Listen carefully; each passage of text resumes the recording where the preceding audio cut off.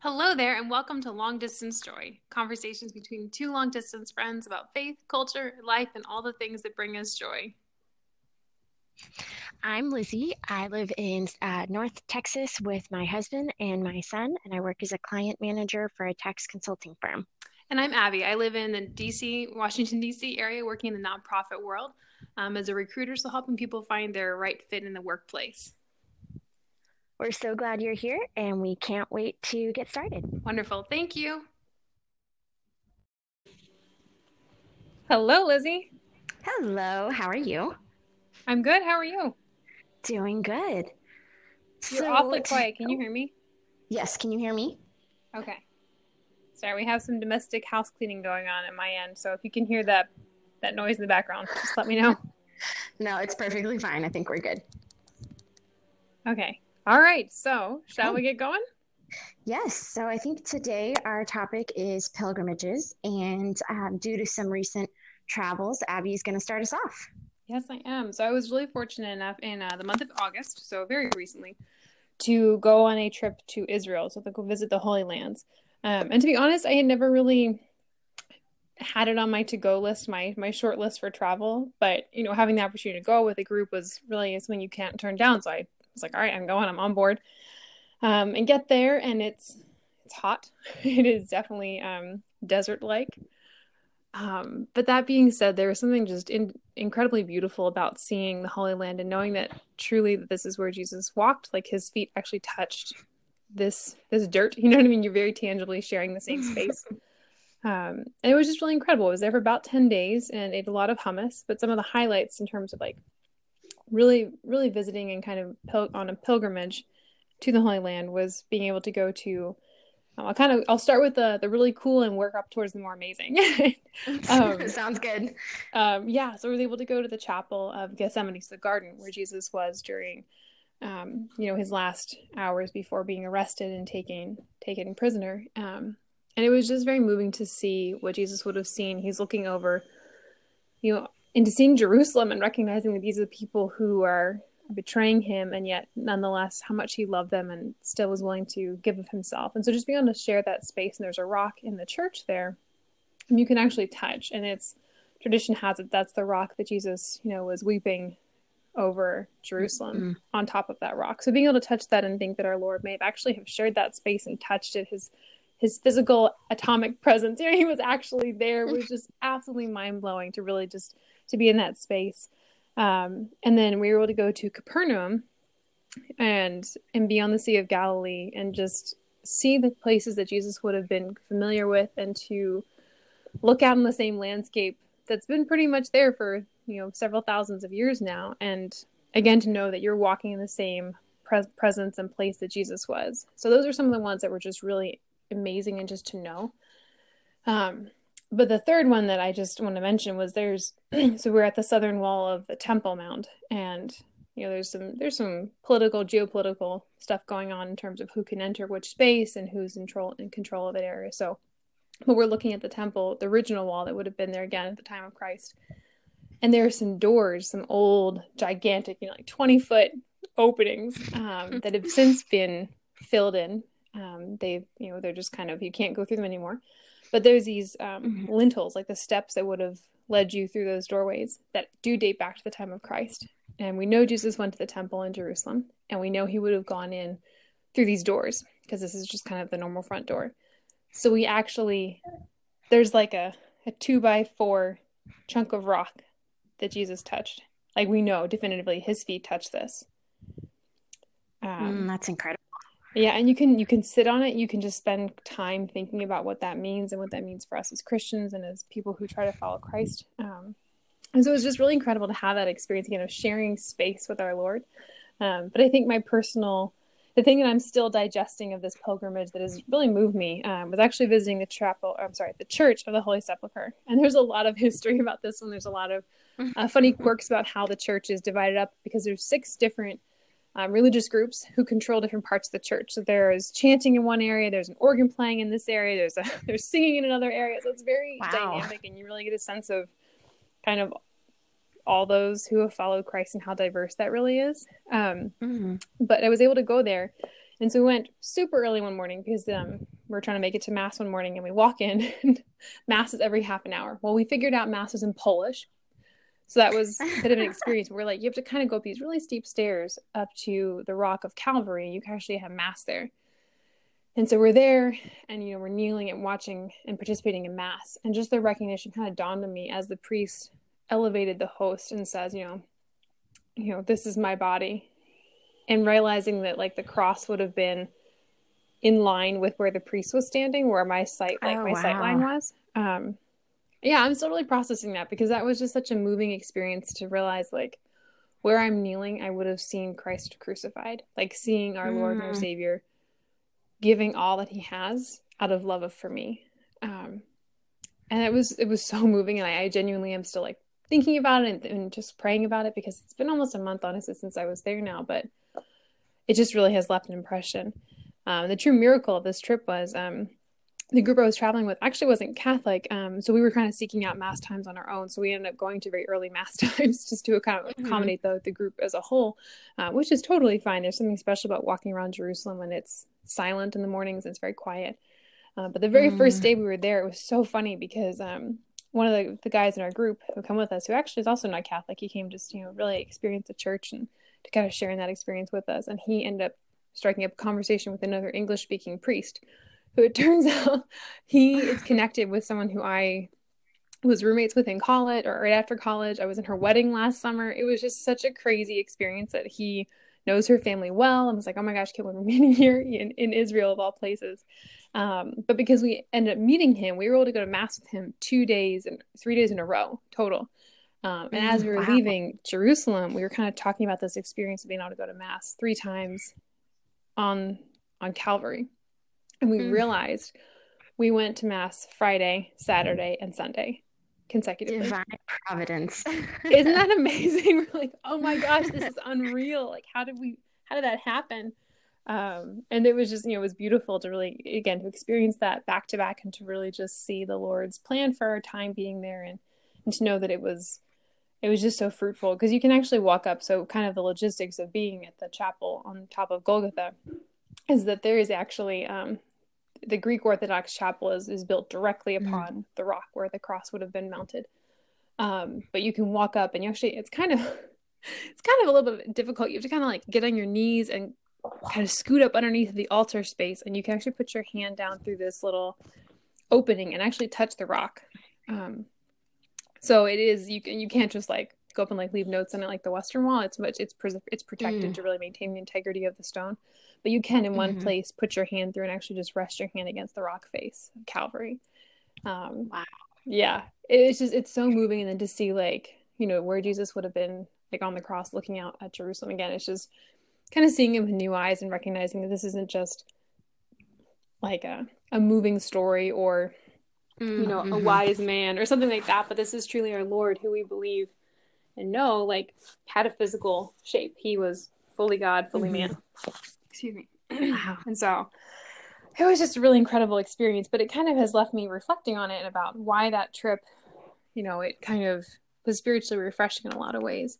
But just because you're physically, you're spiritually, and you're mentally kind of moving towards our Lord by having to like crawl on your knees in some ways or to stand on dusty areas that, that he would have been as well. But you're like kind of moving towards understanding who he was and therefore our relationship with God better.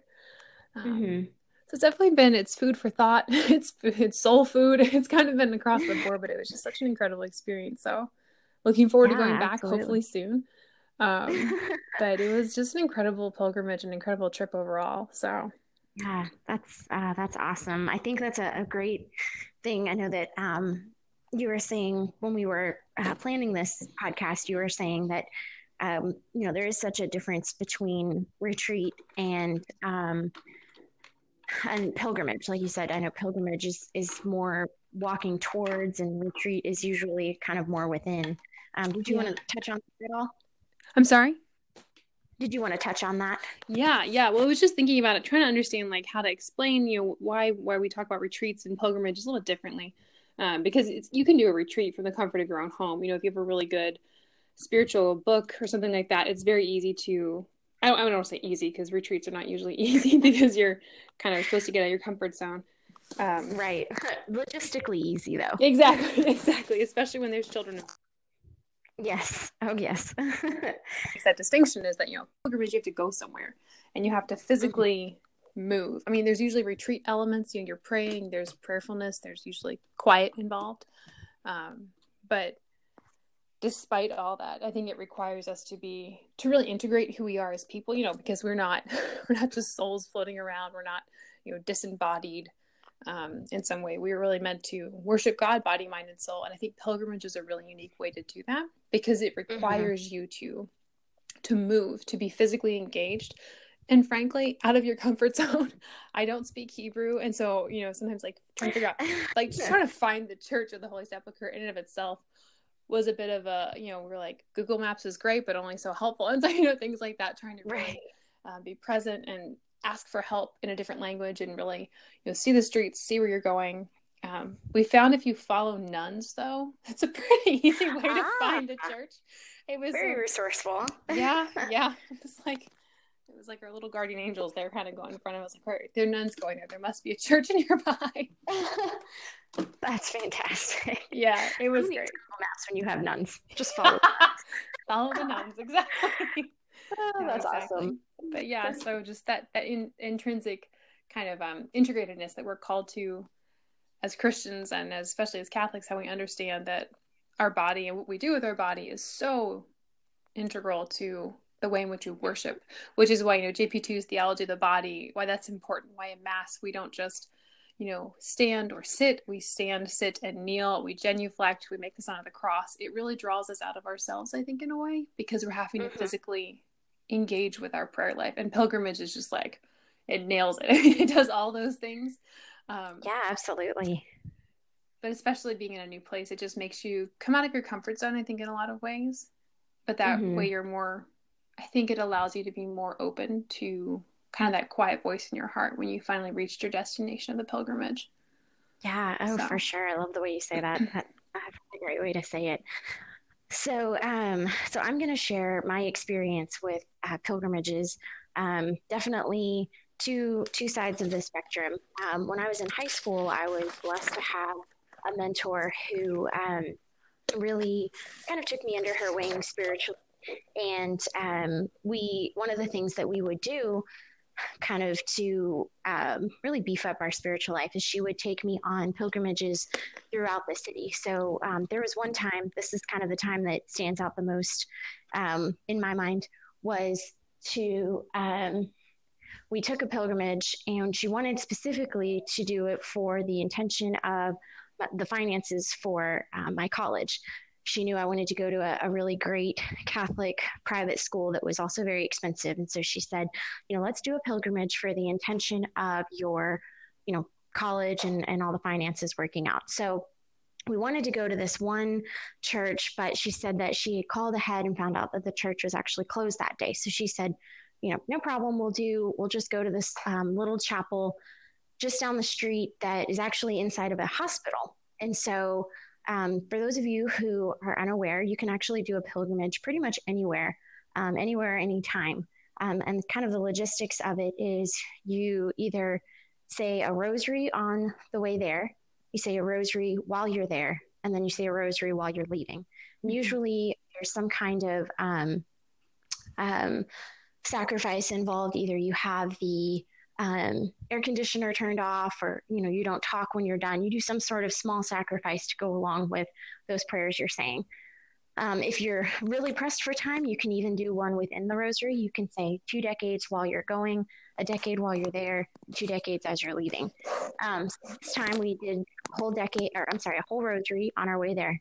Did a rosary while we were at this small little hospital chapel, and then a decade on the way back. So it so turned out that the little chapel had a statue of Our Lady of Lourdes, who I'd always had a picture of in my room growing up. So I thought that was, kind of cool, really great.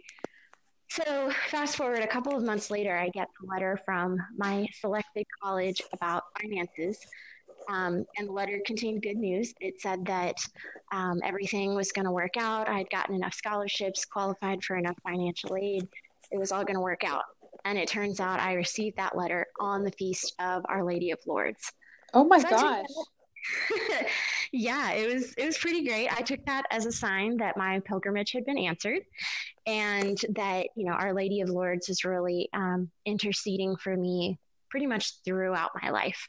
And I've continued to have a really strong devotion to her ever since. I actually got married on her feast day. Um, and then when I was doing my semester abroad, I made a real pilgrimage to Lourdes, which ended up being quite the logistical fiasco. Who's traveled internationally or in Europe knows that all it takes is one thing to go wrong, and then the entire plan can get skewed. But even though we had some issues getting back from Lourdes, our time there was absolutely incredible, and just very, very beautiful place, very holy, you could tell. So that's been my experience with pilgrimage, is that you can do it on a big grand scale. You can do it just in your own home, or you can start in your own city. Yeah. But typically, it's a very powerful prayer and a great way to really connect with the heavenly church. That's So beautiful. Yeah, I didn't realize that you got the letter about your financial. I didn't realize there was such a long story for you with Our Lady of Lourdes. I knew that Lourdes yeah, obviously had special meaning given when you got married, but right. but I didn't realize it was bigger than that. That's so incredible. I love that. Yeah, that was how I really knew, like, she's the one who's really got me. And being able to actually go to Lourdes was just an incredible experience. Just from the train ride there was really beautiful. We actually made it at night and tried to sleep on the train, which was really difficult.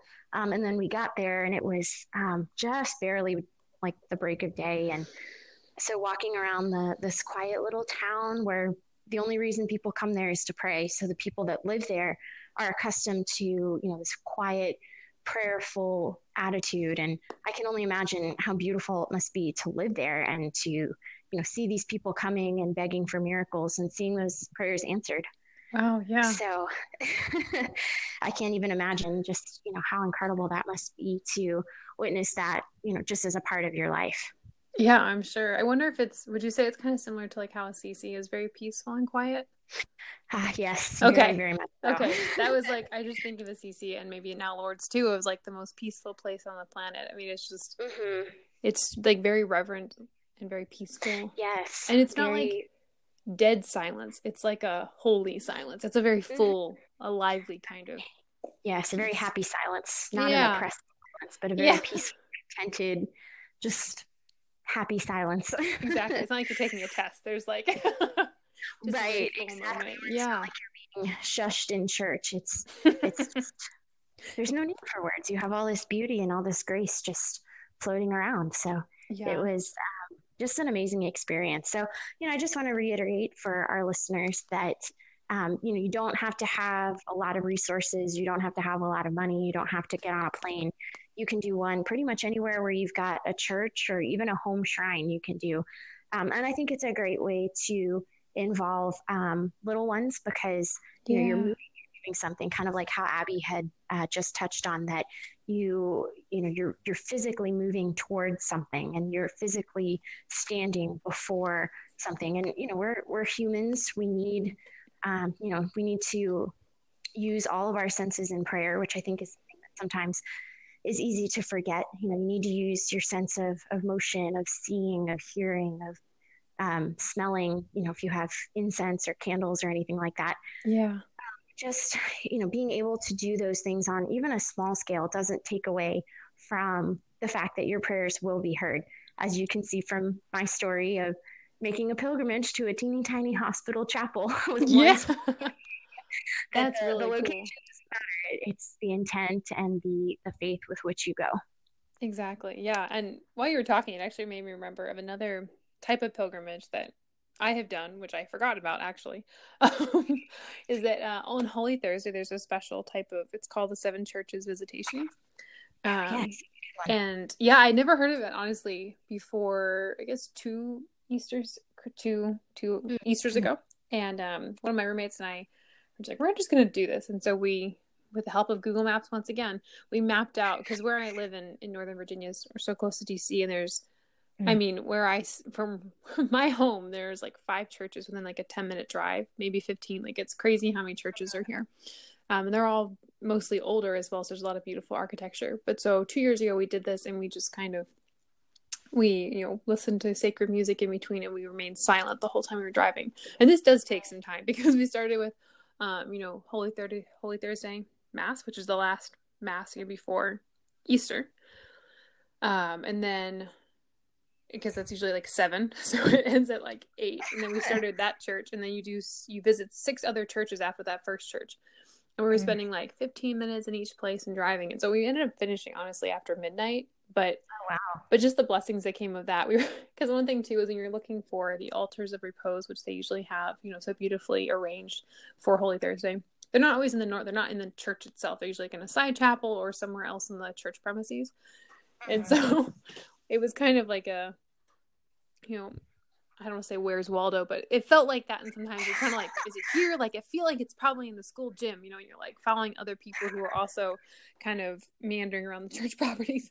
But it was really cool because we did it the past years. Now, this past year, we even kind of made it a little more structured. So my one roommate was just so great. And she found scripture passages and music that aligned with that passage. Yeah. I mean, so we had a car full of people, but it was silent. And it was so beautiful because it was just, we had music playing that reflected the scripture passage that she read. And then we had like 10 minutes in between, just silent reflection. But you would begin to see the same people at the different churches who were also doing this pilgrimage. Cool. Yeah, it was so neat just to know that like we were doing this with a kind of the church as a whole. There are many people who were doing the same journey. Exactly. And so it was kind of cool because you kind of like, you like see each other and you're like, you're doing the same thing I am. But it just, you kind of almost have like a kinship with them, which is really special, that journeying together. But also just recognizing that, it's not about us in that time. It's really about comforting our Lord as he's, in the Garden of Gethsemane, just in deep, I would say, agony, very, very mental and very spiritual agony. And to be able to kind of, again, but engaging your body in that, you're not just staying at one place for a super long time. You're going church to church. And I've heard of families who are, bigger families, even who have lots of little kids, even starting before the evening Mass. So it's a little bit more doable when you have little ones, because we've never finished before midnight. So I don't know how feasible that really is. So if you have littles involved, perhaps modify as you need. But it's called the 7 Churches Visitation. So just another great example of local pilgrimages you can do to really walk with the footsteps of Christ. That's fantastic. I love the idea of that almost being like a rite of passage, that, now you're old enough to go on the 7, go visit the 7 churches, instead of it being like, I can stay up till midnight on New Year's Eve. You're like, I get to go to 7 churches on Holy Thursday. I like that. That'd be like a really great thing. Like, you can only stay up for Santa this year if you can stay up for the 7 churches. Yes. Like, that's how you know you've like. That they're old enough to drink coffee is when they're able to participate or like. Exactly. That's how you become a little adult. You've yeah, exactly. Adults in the church, they like cut their teeth on Holy Thursday. 7 churches. That's a really good point, though. I love that you can like really make it very dynamic and make it a part of kind of a family tradition.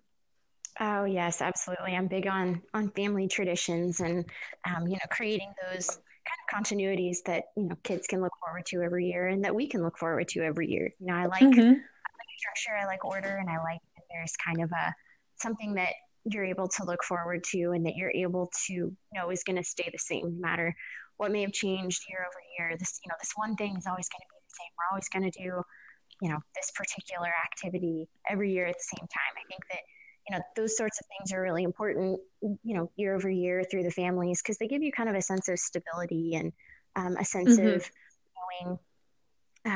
knowing that everything is going to be okay. Yeah. Which I think is kind of a great thing, a great thing to think about as well while you're contemplating, the next move for your prayer life of, things that can provide stability and provide continuity as the world is ever shaking around us. And, you see even the church being shaken from within. I think those things are very important to find and to kind of latch onto. Yeah. You mentioned a rosary earlier, but do you have other resources or prayer books or things like that you use kind of regularly to make like personal retreats or pilgrimages? I had started and I'm probably totally going to butcher the name, but I think it's um, 33 Days Oh, yeah, yeah. in Glory. It's the one for the Sacred Heart, Consoling the Heart of Jesus, maybe? Yeah, that 33 sounds Days good. Jesus. It was, I started it. I haven't finished it yet Oh, because I had the baby, but yeah. Is it 33 Days to Merciful Love? that's it. Thank you. Okay, yeah. I think we have a couple of copies floating around our house right now, which is why I it's was coming. typing furiously trying to remember the title and I couldn't find it in time. But yes, that's the one I was thinking of. Yeah, that's a great one. Oh, yeah. Well, I've actually take that back. I've only done the Morning Glory one. Mm-hmm. But Oh yes, the Morning Glory one's great. The other one I would also recommend. It's very similar to 33 Days to Morning Glory. It's the Totus Tuus consecration to Our Lady. That's one that I definitely would recommend. Since I had done one in high school a while back, and then did another one with my husband before we were married.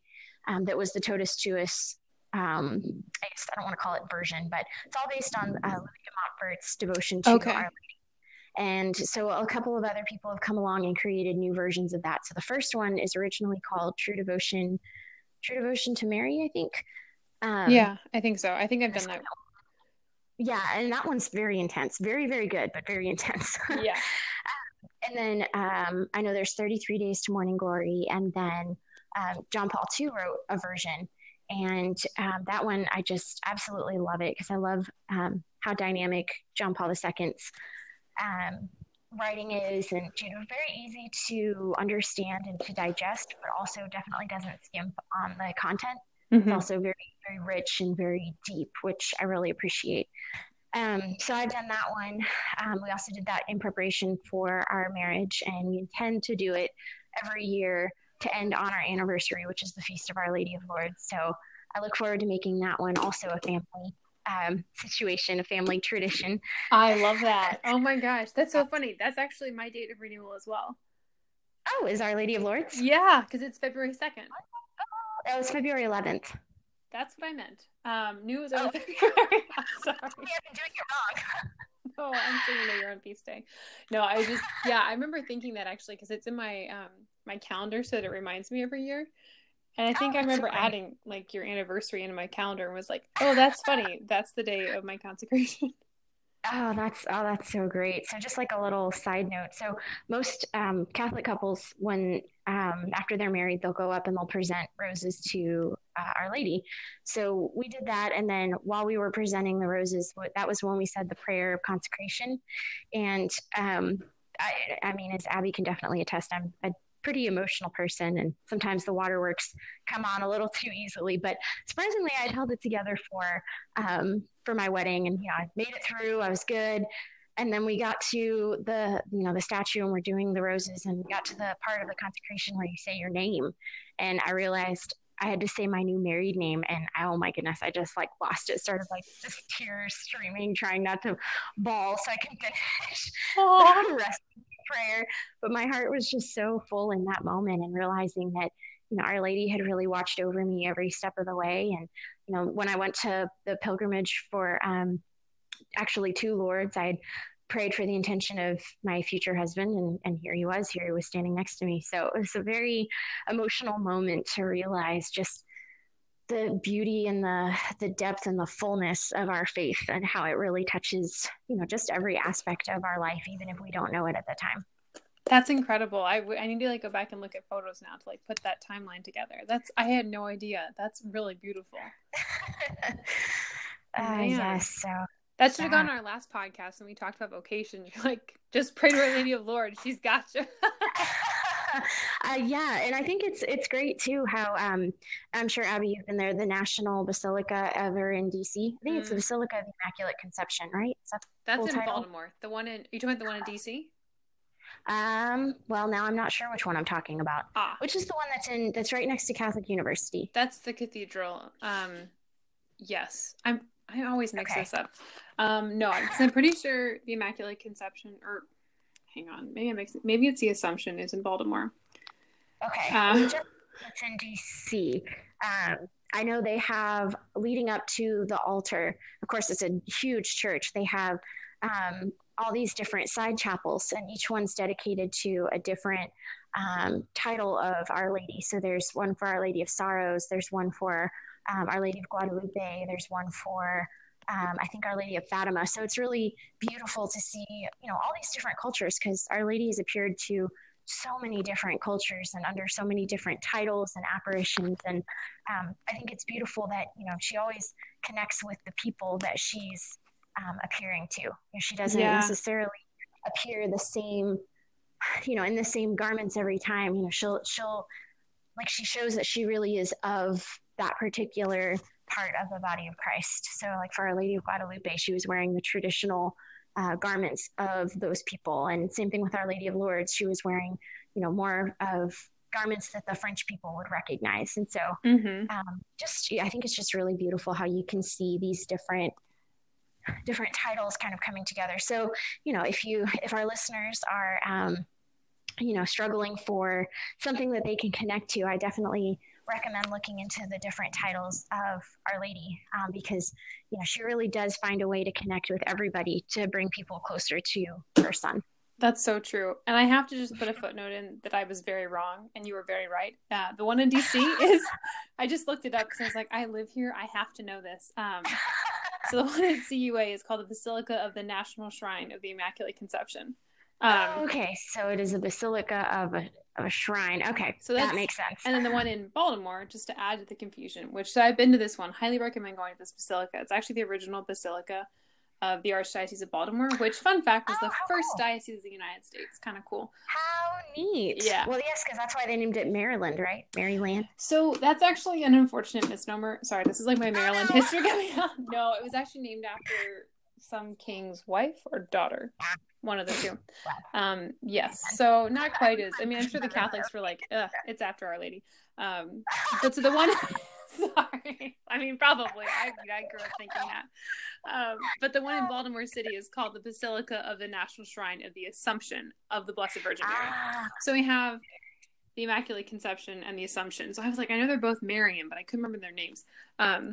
Beautiful, both beautiful. The Basilica in Baltimore is older. It was built, I think even before like the Revolution. Like, it's pretty old. And one of the, it's so beautiful. And it was recently, sorry, this is so much of a side note.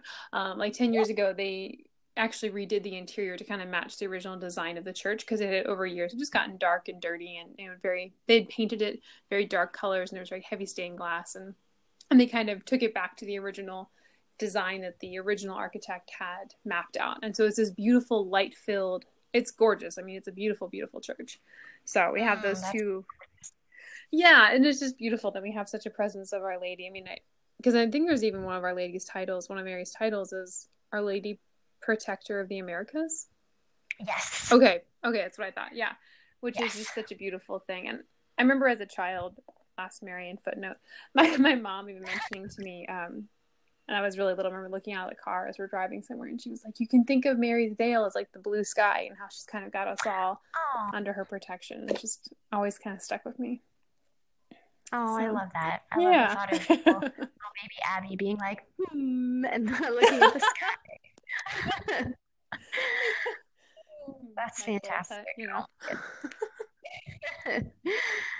No, that's great though. But yeah, so just kind of all the things kind of tying into the pilgrimage though, that you can do it. Like you're saying, you can go anywhere. You can be your local basilica, your local cathedral, your local parish, or a shrine. There's so many, and people don't always realize how close they're. Like in Texas, you have all the original missions in that area, which are beautiful. You can do a mission walk. You can go find different shrines. If you're on the East Coast, we have Emmitsburg, which actually is a mirror of the Lourdes shrine. How gorgeous. Yeah, so there's just beautiful places like that all over the country. If you're able to travel internationally, obviously the Vatican and St. Peter's are hot places to go. Definitely. But if you can't, there's always other options. Exactly. The church makes it very accessible. And, even just creating a shrine within your own home, starting in another room and walking to the shrine in your own home, you could definitely do as well if you're someone that is homebound, either due to health or small children or time constraints. That's a great way to do it as well. And you can involve the whole family. Well, one thing I also, okay, this is my last Marian footnote. When I was growing up, one tradition that we had was at the beginning of May. Ideally, it was the start of May, but sometimes we didn't quite get things together in time. We would do a procession through the house with like a Marian procession to a new place in the home that we would create just during May to honor Our Lady, since May is her month. We would do a couple of hymns. Usually we would have like some candles, and then crown her. We do like a little May crowning. So it was a really beautiful experience, especially as a kid, being able to kind of participate in those very tactile, I guess, practices of seeing beautiful fabric and the flower crown and walking, and it kind of makes your home feel a little bit more holy, which is always needed. It was a very easy way to involve the whole family. So that's my last Marian footnote. No, I love that. That's a beautiful practice to have. And that's something you can even do. So like to kind of bring our vocation differences here, like you have a home, which is more, you have you're married, you have a little one. So you can even be doing those things now. But even like me, my roommates, like we're really fortunate that we all share the Catholic faith and we're able to talk about this. We can do similar practices. Like we have an Advent wreath all together during Advent and just things like that. Yeah. Just to kind of remind yourself that you don't have to have like be married or in your, in that sort of vocational setting. You can really bring, those practices wherever you are to help remind us that we're always called to journey on in our vocation, in our life of Christ. So. Oh, I think that's great. That's wonderful. Awesome. And I'll footnote the different books and resources that we talked about, and so people can check those out. Yeah. In the footnotes. But yeah. Well, Lizzie, is there anything else that we should include? I think that's all I've got without going off on another tangent and doubling the time of the podcast. Which we're pretty good at that. I mean, if people could only hear like the time that we talk to prepare, they would be a little bit like, oh my gosh. Yes, there's definitely a lot of talking and a lot of rabbit holes. What do they call them? Rabbit trails? I think rabbit holes are right. I think it's like an Alice in Wonderland thing.